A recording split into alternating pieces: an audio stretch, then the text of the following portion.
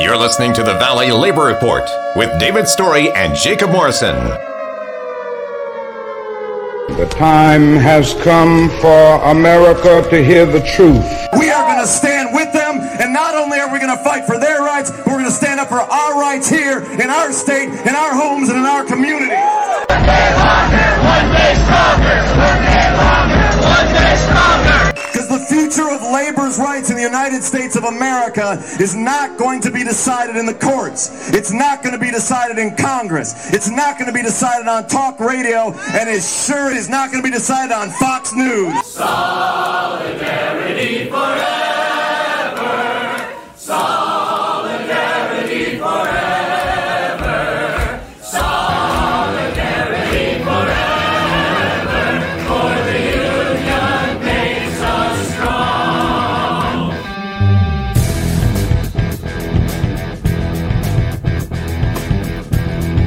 Good morning, Tennessee Valley. This is the Valley Labor Report.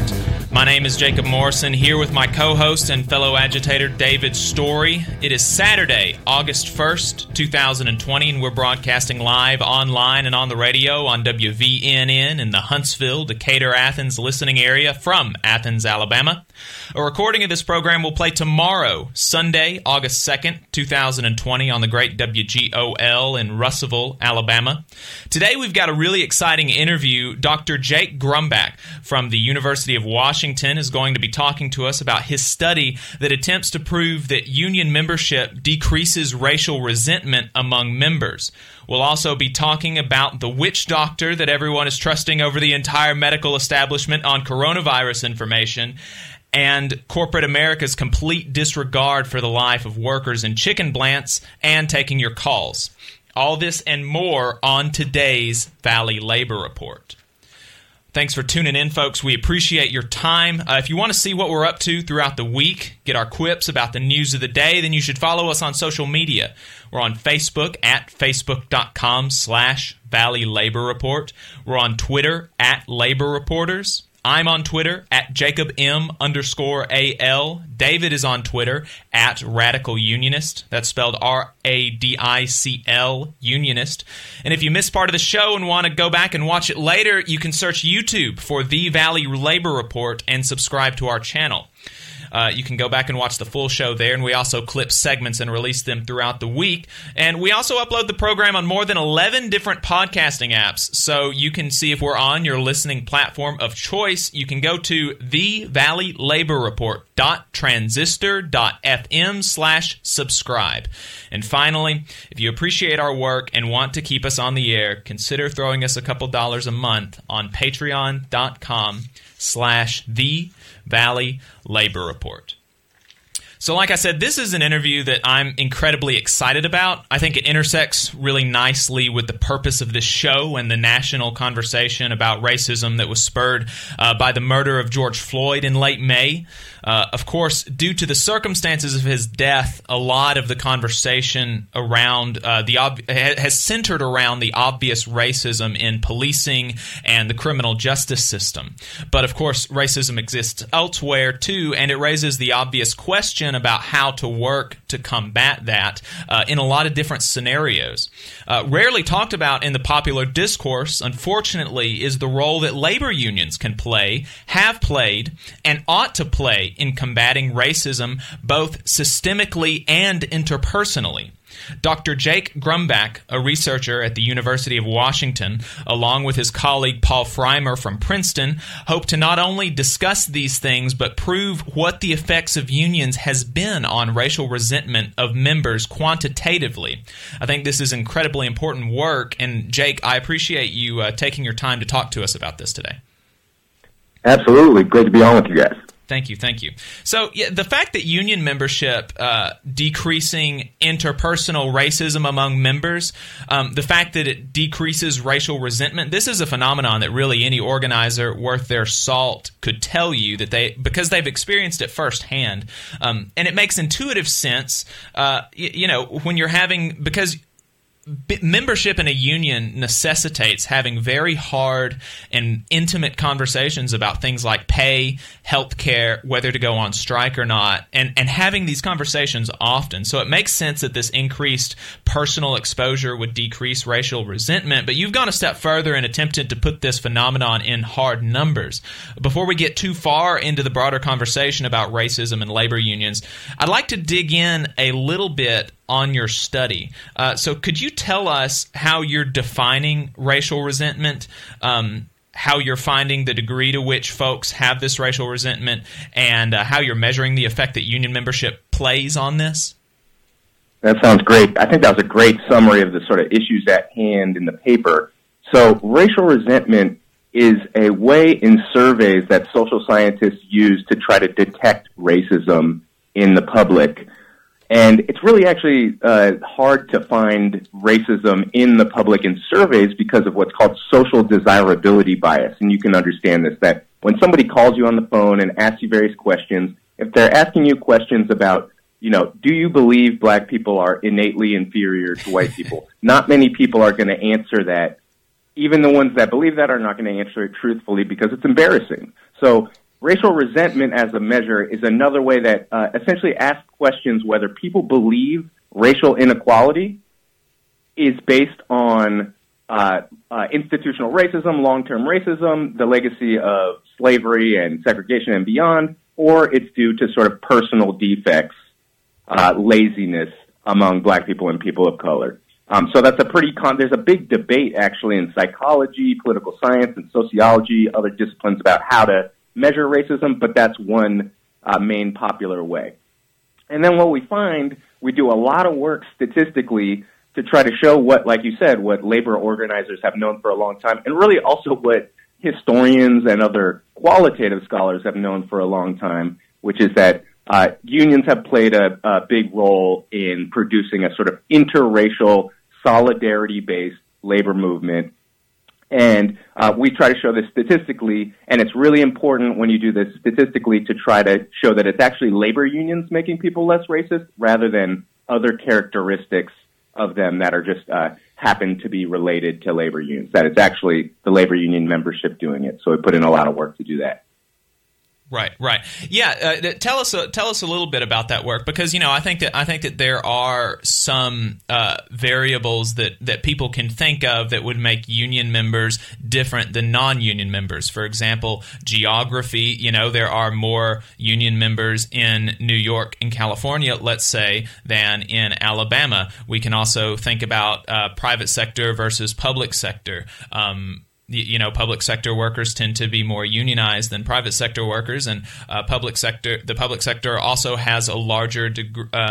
To my knowledge, there are more people of color working in the public sector. So, how do you get those confounding variables out in your study? Yeah, you should come be a professor in my department. That you're asking exactly the right questions.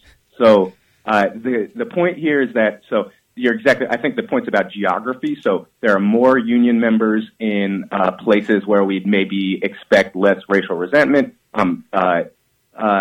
Industries like teaching are more unionized, and people that become teachers tend to be, interested in these sort of anti-racism issues more than the average person. But what we do is we use what's called panel data, where you look across time at the same people. So you have them before, you can ask them questions before they were labor union members, and then after, once they become labor union members, and see the change. And that protects statistically against what you're suggesting, like confounders. So not only do we do things like statistically control for geography and for income and things like that, but we look at this panel data to try to see across time whether becoming a union member changes you. And that's a lot more effective than trying to compare similar people who are and are not labor union members. Right. And then we did a lot of work to establish that it wasn't other stories. So labor unions provide people better job security, and labor union members get paid higher wages than non-labor union members.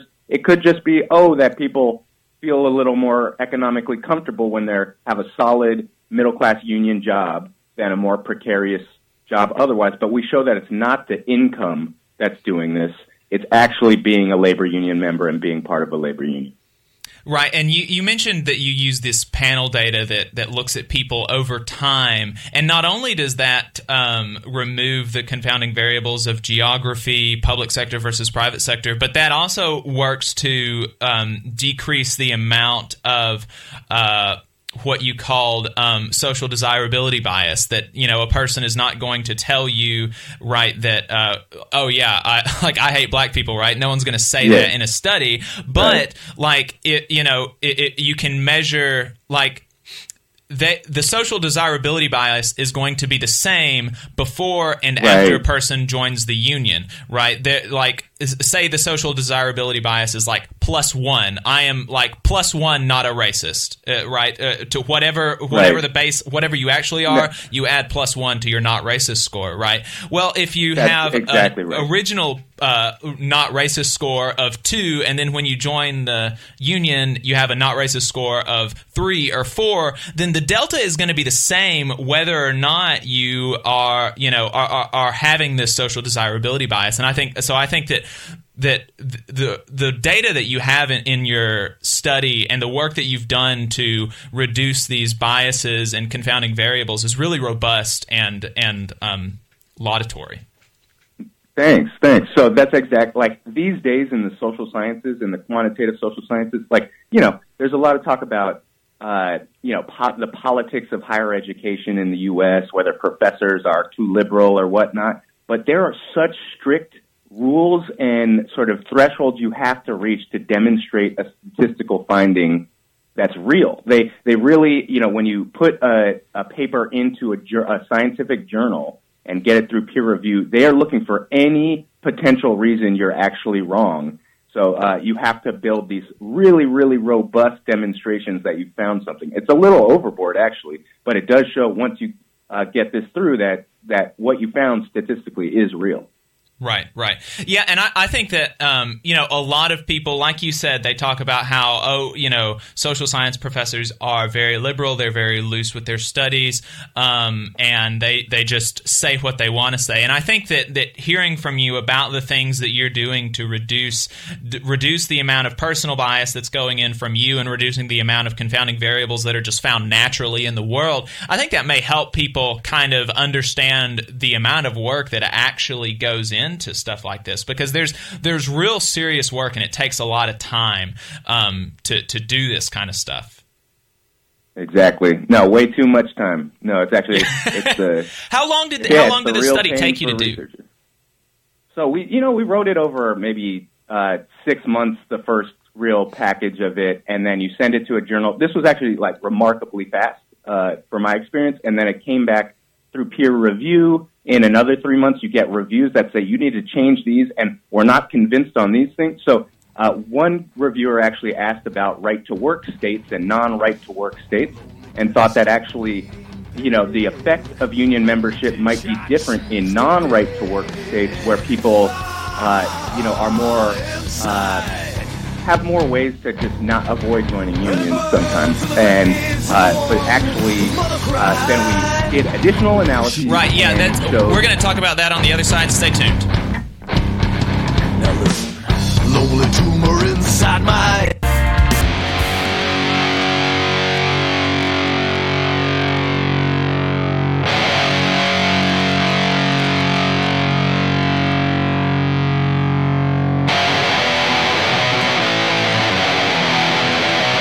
Let's go! Hey! Walking through a wasteland under dark skies, in a land built upon a foundation of lies, boarded up structures and distant bakeries. Good morning and welcome back, folks. This is the Valley Labor Report. My name is Jacob Morrison, here with my co-host David Story. On the line, we have Professor Jake Grumbach from the University of Washington. He's talking to us about his study that has that has attempted to show quantitatively the effect on racial resentment that labor unions have on their members. And so when we left off, you were talking about right-to-work states versus non-right-to-work states. So I just want to let you kind of flesh out that thought. Yeah, just basically in the social science peer review process, they make you demonstrate that it could not possibly be any other reason for why you're finding the statistics you're finding. One could have been right to work states. One could have been we have too many professionals, like teachers and nurses unions in our sample, things like that. We did extra work in the appendices to demonstrate that was not the case, and really we're finding that labor unions make workers less racially resentful, less racist, more interested in interracial solidarity for sort of working class politics. Right. So when we talked earlier, kind of doing the debrief before the interview, you mentioned that this study is very temporally bound, right? This is not your results are not going to be true throughout all of history. And in fact, for people that know much at all about labor history, they know that labor unions, especially the American Federation of Labor, at the turn of the 20th century, was a very racist organization. They had segregated unions, white-only unions, black-only unions. They fought very hard for restrictionist immigration policies. They were very demeaning to immigrants and immigrant labor, and so, but then there came a change in the labor movement with the CIO and other more interracial solidarity movements like the CIO, like the IWW stuff in the 20s, 30s, 40s, and 50s. So, can you talk about kind of the role that the labor movement has played in racial politics throughout the 20th and 21st century, and how it's changed? Yeah, that's exactly right. From the AFL, which was a sort of artisanal craft union where they really fought hard for the Chinese Exclusion Act and were an all-white union. But that changed, and by the 20s and 30s, some majority white unions like the CIO and the IWW were actually really pushing for civil rights to go hand in hand with labor politics. And they started articulating something that sort of theory that goes back to at least W.E.B. Du Bois in the early 20th century, but the idea that racism is a tool of the ruling class to divide workers and the working class and prevent solidarity and working class power to get their due. So by the 20s and 30s, the IWW and CIO were really pushing in that direction, and then this became a huge phenomenon in the UAW in the 1950s and 60s under Walter Reuther, and you can see Walter Reuther marching in the March on Washington for Jobs and Freedom, Martin Luther King's March on Washington. You can see him walking in the front with fellow sort of union leaders like A. Philip Randolph of the Brotherhood of Sleeping Car Porters, a black union. And that was when they knew at the time it was very clear that the labor movement was going to be a part of the civil rights movement. And they knew that, again, racism is dividing working class people all the way to now where the AFL-CIO is very clearly has anti-racist messaging. The leaders make speeches against racism in politics and elsewhere and say, keep your eyes on the prize. We need working class solidarity when we're divided by race or gender or sexual orientation or really any of these sort of identity or cultural dimensions. That is a tool of the powerful, of the ruling class to divide us. Right. What do you think it was? What do you think it was that made union leaders and the rank and file in the 20s and 30s when this started becoming more apparent? What do you think it was that what was the light bulb moment, right? Because for so long, unions had, like we said, unions had played into this racial division, native versus immigrant worker division. And so what was the light bulb moment that made them see that, this is not in our interests to not like immigrant workers or not like black workers. This is not in our interest. It will be more in our interest if we all work together. What was that light bulb moment?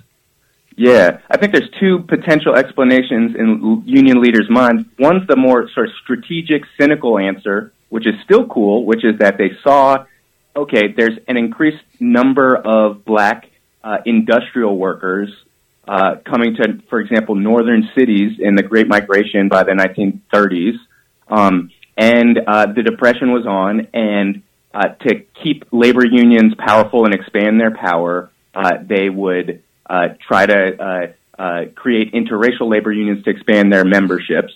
That's one reason. Another is this more just principle-based reason that you see very clearly that divisions based on race are going to hurt class politics and really just economic justice for people in the U.S., period.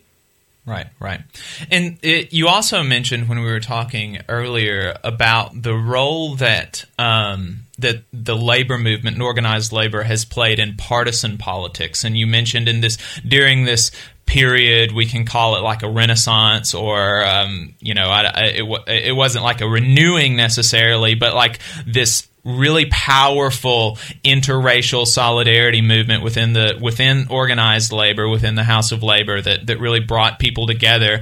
And in the 50s and 60s, we had nearly 30-something% of workers unionized, and so there was this very strong class politics, and that has kind of been switched for something else. Can you tell us what that was and how that switch happened in the partisan political landscape? So since the 1970s, labor union density, labor union membership has declined, massively. And this was intentional, right, by, politicians and corporate forces really didn't want workers to be organized, and they got major businesses got really involved in politics by the late 70s and onwards. They helped to crush labor unions, for example, in the 1980s. As labor unions were diminishing, then this labor power was less evident in politics. And what replaced it was strategic on the part of some of these politicians who wanted people to not focus on labor issues, not threaten their corporate power to get paid higher wages and have better health care and job security. They wanted people to focus on cultural resentment issues and identity resentment issues. So after the 1980s, we saw the increase of this sort of cultural backlash politics, for example, and we see that now. So it's clear statistically, again, if you're in political science and you do these statistics, you can tell more about how somebody's going to vote based on how they feel about Colin Kaepernick than you can based on how they feel about health care and the minimum wage and class policies, economic policies like that. We're in a moment where politics is overwhelmingly cultural and about cultural resentment, that we really dislike certain people we see on TV, and we hope we can elect people that, talk trash on those people who we dislike on TV. And that has replaced sort of solidarity-based labor politics to the detriment of working-class people. And since the 70s, we've seen a huge rise of it. We've seen the middle class stagnate, where there's been no new wealth for the middle class, and yet the sort of billionaire class has swollen its wealth, many times since over the past generation. And that's not an accident. That was part of destroying the labor movement. Right. And I think that people don't really recognize the extent to which both of the major parties really do this. They want to talk about these cultural issues rather than talking about the bread and butter issues about healthcare, wages, retirements, pensions, because it's so much easier to paint Black Lives Matter on a street than it is to actually reform the police department. It's so much easier for Trump to say, that Kaepernick is an SOB than it is for him to do anything at all materially for his base. And so that's a really important thing to realize when we're talking about these types of cultural versus class politics. We're going to do one more segment with Jake. This is the Valley Labor Report. Stay tuned. Charge upon the land, a population burned up, bled dry. The marginalized multiply and unite to fight. You vacant the world, now they're tearing you apart. The soil you held sacred, now blackened with. Good morning and welcome back to the Valley Labor Report. My name is Jacob Morrison, here with my co-host David Story. On the line, we've got Professor Jake Grumbach from the University of Washington. He recently authored a study in the American Journal of Political Science. Is that right? That's exactly right. Yeah, talking about the effects of union membership on racial resentment among members, and so we've been talking to him about that. It's very, very. The study is very robust. If you missed the first parts of the interview, you can go back and watch it on YouTube. We'll have it up early next week. And so where we left off, we were talking about how identity politics in both the Republican Party and the Democratic Party has kind of replaced a sort of class politics that the labor movement was very active in creating in the middle of the 20th century. And so was there any other thoughts that you wanted to add to that? Yeah. No, I just thought before the break you summarized it really nicely. So there's a couple things to highlight in what you said. One is that so there's sort of two versions of identity politics going on and sort of cultural resentment politics. One is at least the Democratic Party establishment really, really likes symbolic gestures about anti-racism, anti-homophobia, and sort of anti-misogyny messaging without much material backing to it. So, for example, a policy like Medicare for All or higher minimum wage or stronger labor power for unions, that would help. That would certainly help African Americans and other people of color in the U.S. tremendously, but those don't appear on the agenda as much as some symbolic policies sometimes. On the Republican side, you have, I think Donald Trump encapsulates this best, where the sort of stereotype we have in our head is that his base is the white working class former union member, like a out of work coal miner, whereas his policies in office have been nothing but giving red meat to the billionaire class, massive high-end tax cuts and other things like that. And what he has done strategically really well is cause people to vote based on cultural resentment and a sort of white identity politics rather than look at the policies, look at his attempts to cut healthcare and wages and transfer a ton of money upward to the billionaire class. Right, and again, you mentioned in your paper...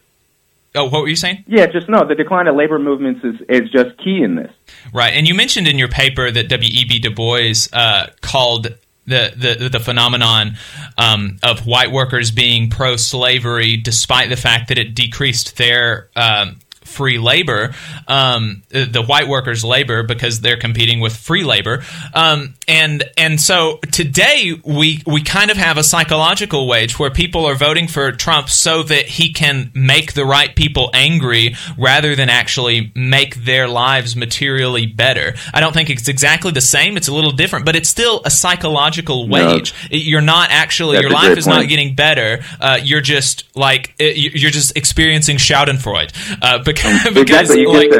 You don't get, your healthcare is cut and you lose your job, but at least you own the lib. Right. Am I right?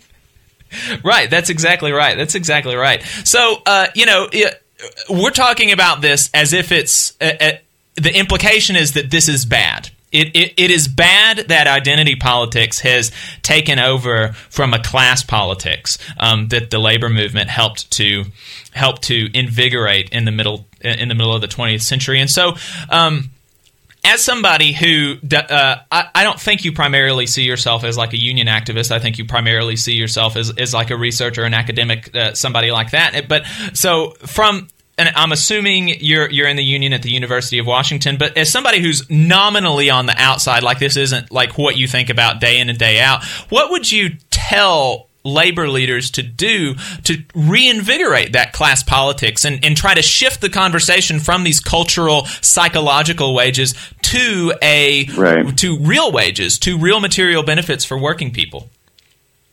So I do think, to some extent, labor unions are doing the right thing. So we found as evidence sort of some of these solidarity-based trainings that unions do, and some of this has declined. So the AFL-CIO used to have sort of larger organizer and steward trainings than they do now.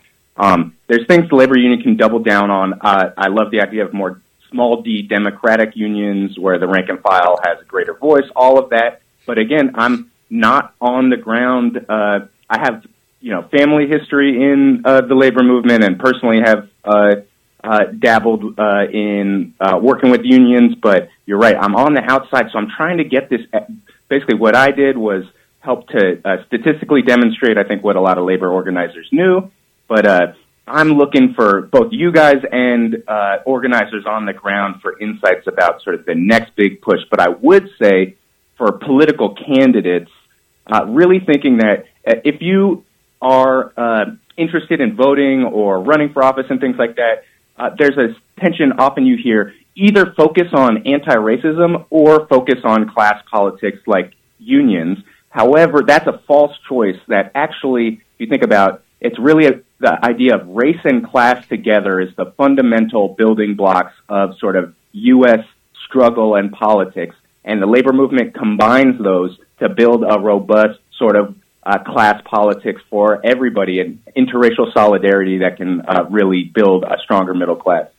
That's exactly that's. I completely agree with that. And you mentioned something about more small d democratic unions. And this is something that Jane McAlevey really pushes in her books. And it makes a lot of sense.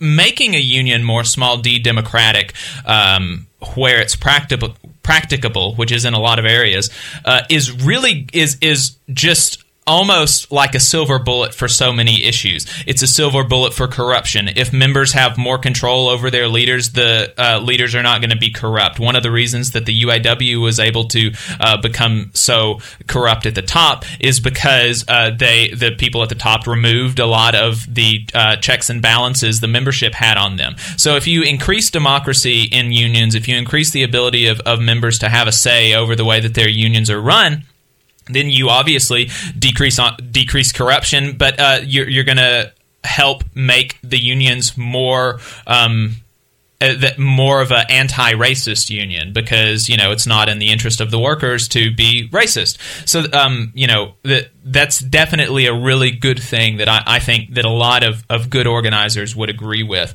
We've got a couple of minutes left in the interview, so could you just tell us kind of, you alluded to it a little bit, but tell us what made you want to do this study? What made you want to look into this?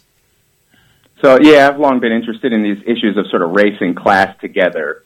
But personally, so my grandfather, my mom's dad was a newspaper editor for black newspapers like the Michigan Chronicle and then the Chicago Defender in the mid-century. And he was on sort of the labor beat and was really interested in integrating labor unions to become an interracial force for the working and middle class in places like Chicago and Detroit. So that was a powerful influence. Moving forward, just in my childhood, growing up in a city, seeing people without health insurance, seeing just the need for thinking about race and class together, all the way to interning for the union Unite Here, which is a mostly hotel and some restaurant workers unions out on the West Coast. All of those really informed my interest in this, And again, we just do, in political science and social science, we do a tremendous amount of sort of work on people's psychology and how they vote and things like that. There's not enough work quantitatively on the role of labor unions. Right. Yeah, well, Jake, I appreciate your time today. This has been a really, really interesting, illuminating interview about the way that labor unions affect racial resentment among their members. I think that our audience is really going to enjoy listening to it. And like I said, if you missed part of it, it's going to be on our YouTube channel. You can search YouTube for the Valley Labor Report, and we'll throw this segment up later. Jake, where can folks find you? People can find me on Twitter at Jake M. Grumbach. Or Google me, Jake Grumbach, and you can, say hi if you'd like. All right, Professor, thanks for your time. I appreciate it. Stay tuned. This is the Valley Labor Report.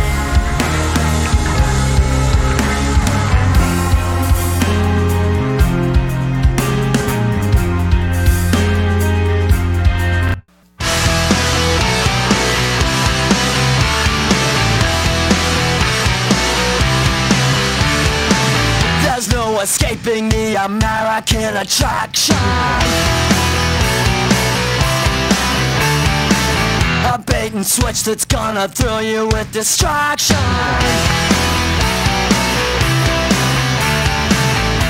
I'm so good I can't resist the satisfaction.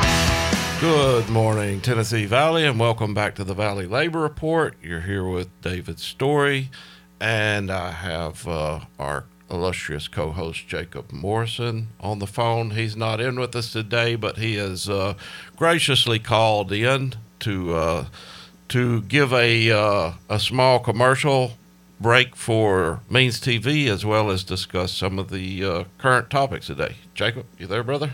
Take it away. You got, to set it up, we've got a humongous new sponsor to the radio show today, Means TV, and we didn't have time to get them programmed into, or, recorded into the program, so you're going to do kind of a impromptu live reading of their Yeah. So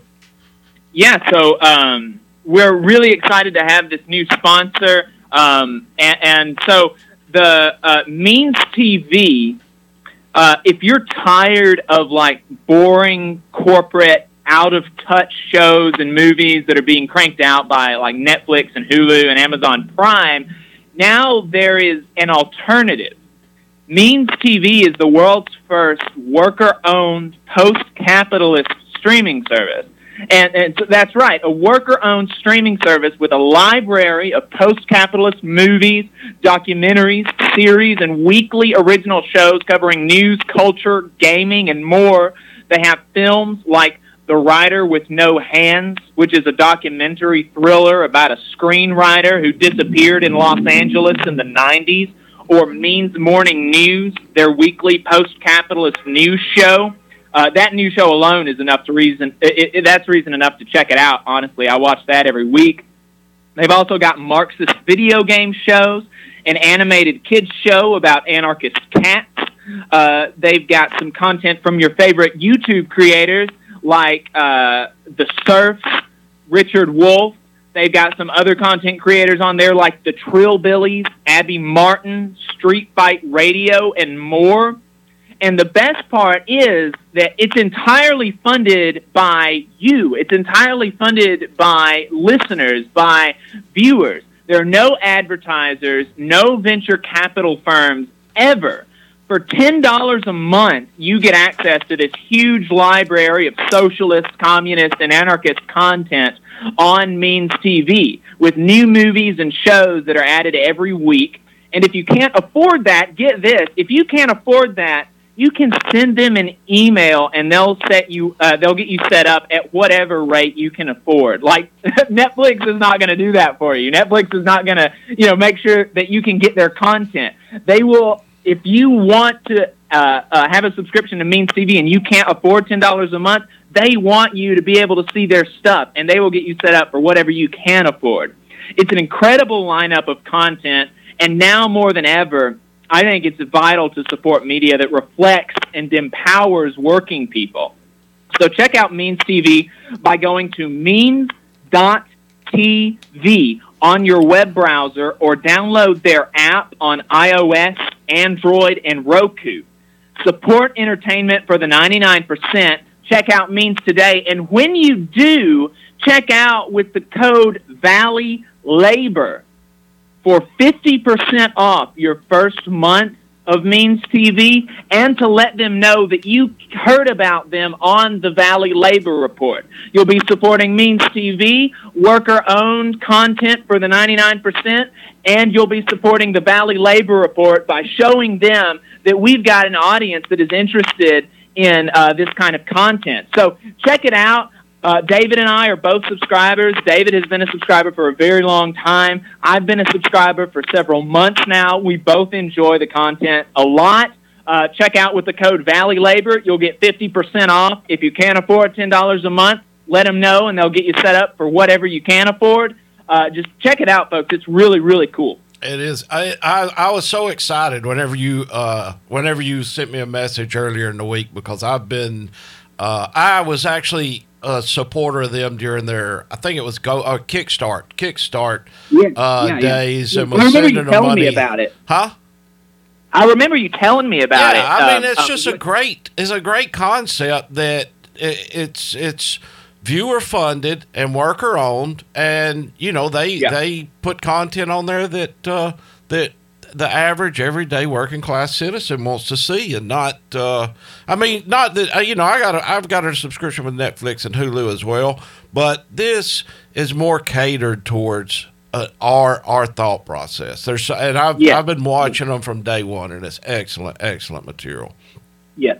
So so back to the show. I'll break the fourth wall a little bit. I don't know if you can tell from my voice, but I'm not in the studio right now.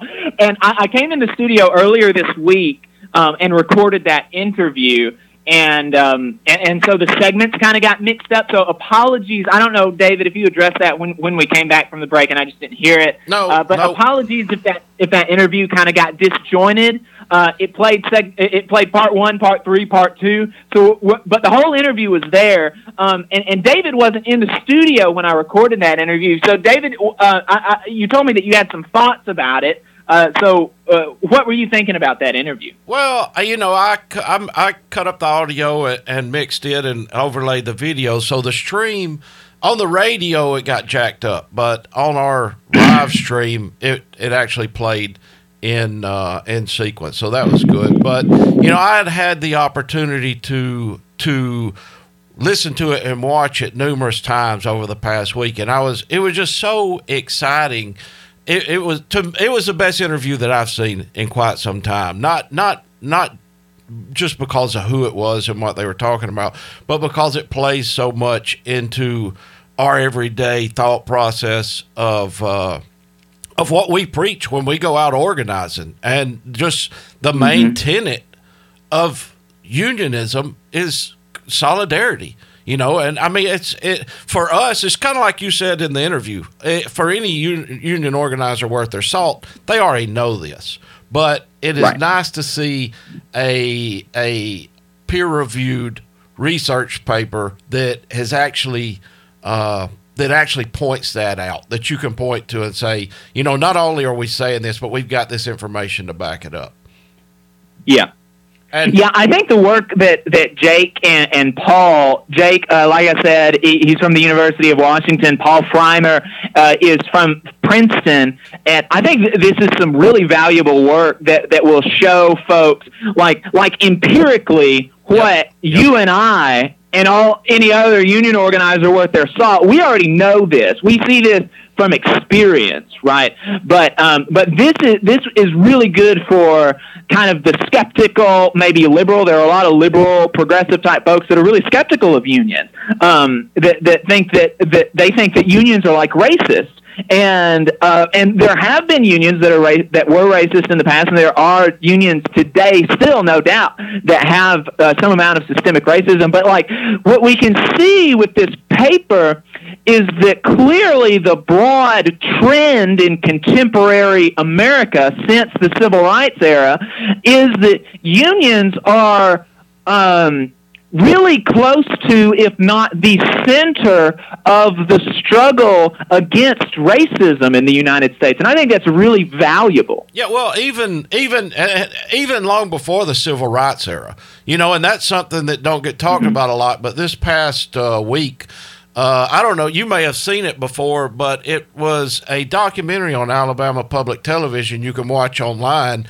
And I was doing some research on the Battle of Blair Mountain, and I came across this documentary called Mine Wars. And the whole documentary was centered. They had several current day mine worker historians that they were interviewing, but they kind of framed it as kind of a movie, so you got to see some actors in there as well. But the documentary centered around mine workers in South Virginia during that time, where the owners of the company or the owners of the mine was separating workers by white folks, the national white folks that were already here, black folks that were already here, of course, but a lot of them had come from the Deep South, and then Eastern Europeans that had been brought in. And it really, it showed that solidarity where those workers came together. and overcome that. So it's not just that. It's just happened since. Yeah, David, we're coming up on the break. We're coming up on the break now. This is the Valley Labor Report. Stay tuned. The Dale Jackson Show, a safe space for terrible people. Weekdays, 7 to 11 a.m., only on WVNN. Welcome back to the Valley Labor Report. My name is David Story. On the phone with us is your co-host, Jacob Morrison. Jacob, you still with me? Yeah. Awesome. So kind of to finish up where we had left off, we were talking about the interview that you had done, and I was discussing the mine wars that's on Alabama Public Television and how the mine owners had separated everyone up by race and then, of course, by nationality with the Eastern Europeans, and it was their thoughts that if they could keep everybody, because in the north as far as like Pennsylvania and areas like that, the labor union was strong, the mine workers union was strong up there, and they thought if they could keep the workers separated in different housing and areas like that, that they could overcome that solidarity and building the union. And what they failed to recognize was, and what one of the mine workers historians pointed out in the documentary was, in the mine where there's no light and everybody's covered in coal dust, you can't tell what race anybody is. And you're down there for 12 hours a day working with nobody to talk to. So they started these conversations down in the mines and then not realizing when they come up, oh, this guy's a black guy or this guy's a white guy. But eventually they came together after a few years and it worked out really well. But it's an excellent documentary if you hadn't seen it. Yeah, I'll have to check that out. And you know, like you said, there has been a strong tradition in the labor movement of anti-racism, and for a long time in the history of the labor movement, that tradition was competing with a racist tradition. And I think that broadly, by the 30s, 40s, and 50s, the anti-racist tradition was beginning to win out, and by the 60s and 70s, I think it pretty clearly is the dominant force. But like you said, like you alluded to, so from the very early stages of the labor movement, there's been a very strong anti-racist tradition.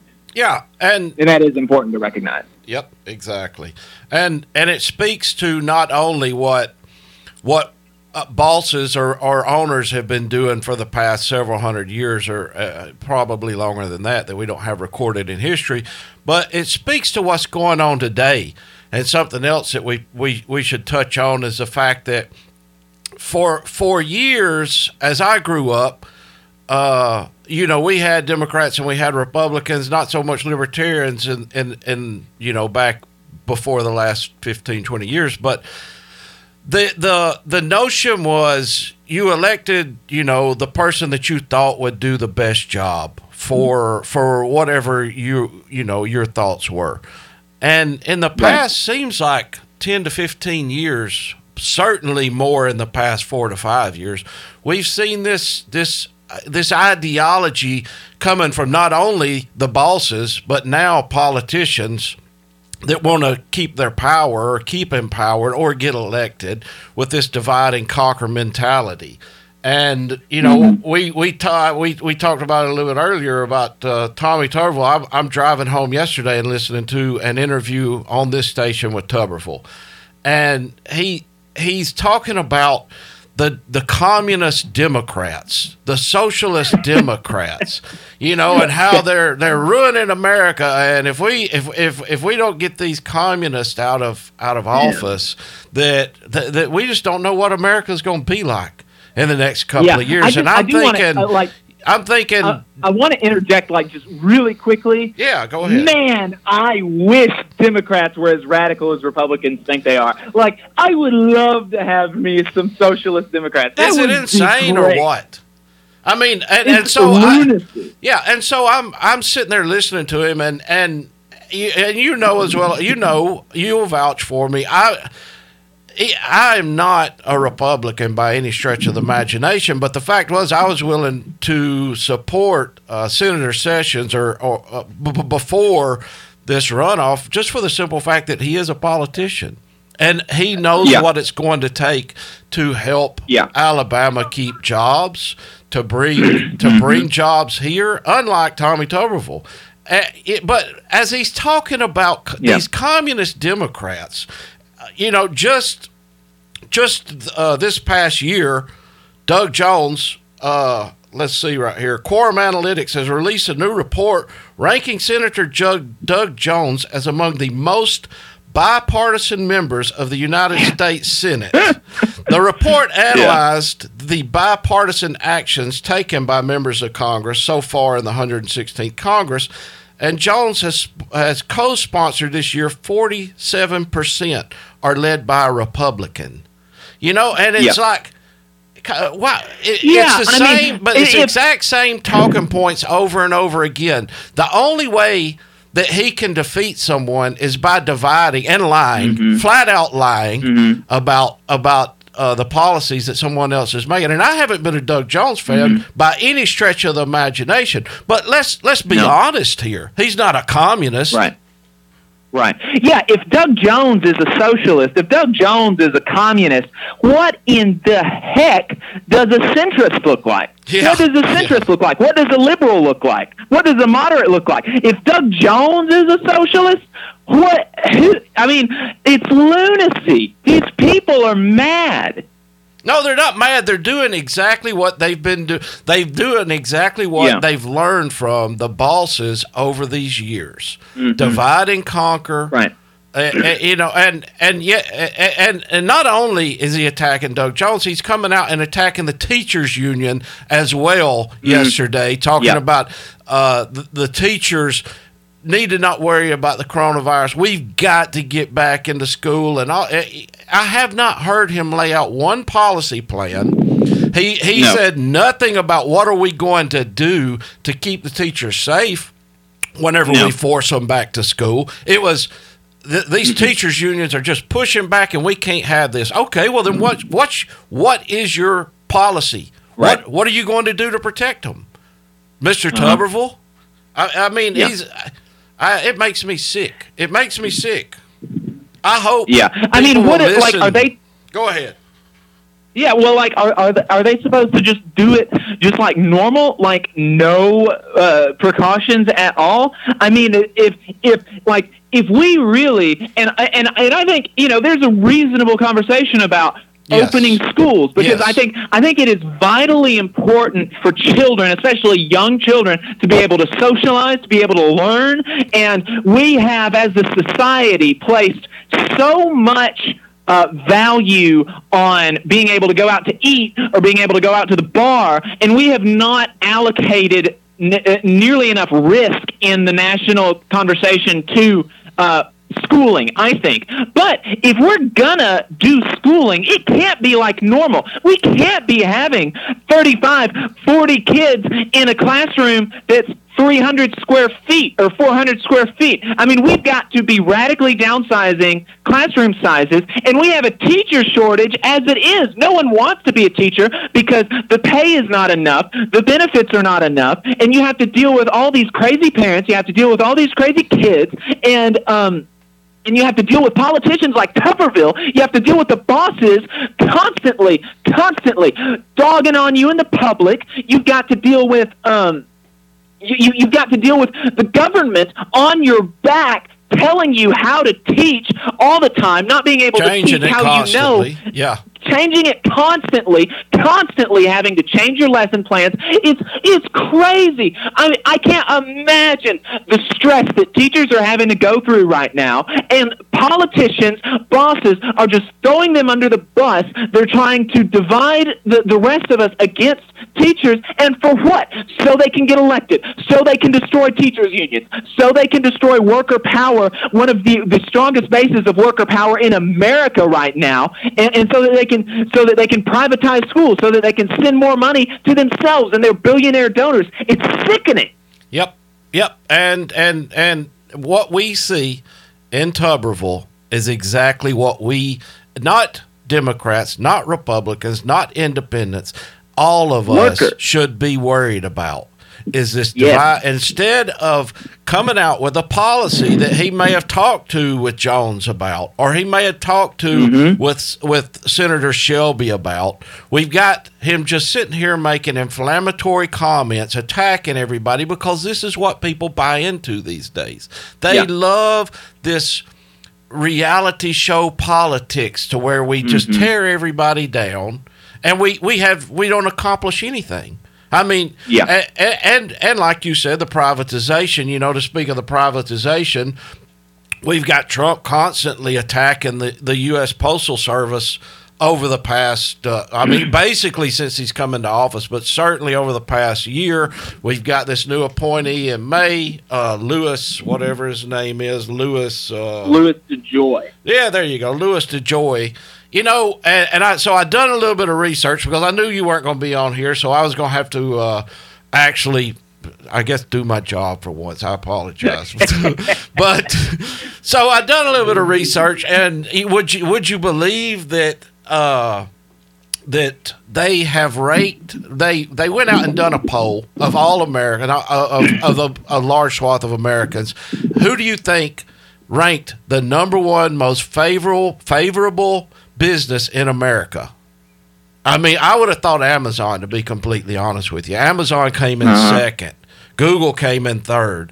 The U.S. Postal Service is the most loved business in America. And we're doing everything we can to destroy it, to privatize it. And when we talk about privatizing, we need to talk about costs. Because right now, I looked at the costs of what the average postal worker in America makes. It's $18.35 an hour for a rural carrier. For a mail carrier in the city, the average is $17.48 an hour. Now compare that to FedEx, who, is one of their main customers. I'm going to assume if we privatize USPS that we've got to have somebody to come in and do it, pick up some of that load.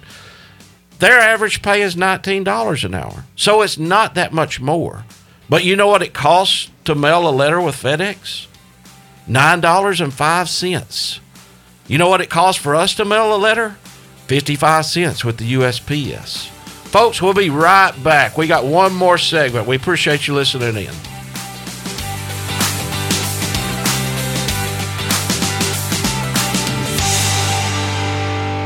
You're listening to the Valley Labor Report with David Story and Jacob Morrison. Good morning and welcome back to the Valley Labor Report. My name is David Story. We have Jacob Morrison on the phone calling in. He's out on a mission from God today. And have you ran into any of those Illinois Nazis yet, Jacob? Have I ran into any who? Illinois Nazis. I have not. It's a very old, anybody my age would get that, and they're probably out there laughing in their car right now. But my daughters get it because I forced them to watch the movie. So before we went into the commercial break, we were talking about the privatization of the U.S. Postal Service and how Trump and all of his cronies are wanting to privatize that. And we were talking about the average wages of the workers. The average wage of the mail carrier, roughly $18 an hour. The average carrier of FedEx, roughly $19 an hour. A little bit more, but $1 an hour don't make up for 55 cents to mail a letter compared to almost $10 to mail a letter. So where does all that extra money go? CEO of FedEx, Fred Smith, made $15.96 million in total compensation last year. CIO Rob Carter made $5.96 million. CFO Alan Graff made $5.34 million. I mean, so you can see where the money goes, and you can see why they want to privatize it. It has nothing to do with the cost to the taxpayers. It has to do with shifting that profit from and regardless of what anybody says, I done the research. the U.S. Postal Service does not take federal taxes. They are completely self-sustained. So what they're going to do is shift that profit over to a company like FedEx or one of the others that may upstart and get a lot of people rich, and we're going to pay for it. Mm-hmm. We're going to go from paying 55 cents to $10 to mail a letter. Yeah, and the thing that you mentioned Louis DeJoy, and you didn't mention how he got appointed to Postmaster General. He's a Trump donor. He has no experience in Postal Service, no experience even in FedEx or any of these other postal carrier companies, these private companies.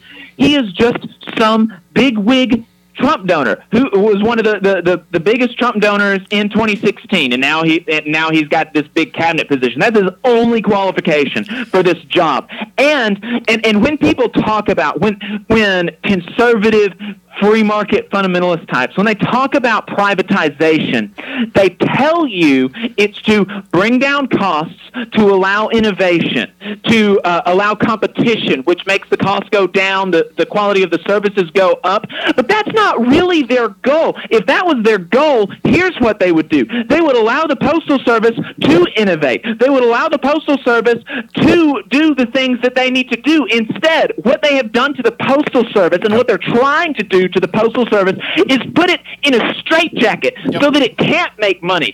For decades, it was completely self-sustaining on inflation adjusted about 50 cents per letter. It was completely self-sustaining until in 2006, they passed a law that made them fund health care and retirement for people so far in advance. 75 years in advance. 75 years in advance. Like, they have got to pay for the retirement of workers who are not even born yet. Yep. No other private company has to do this. No other government agency has to do this.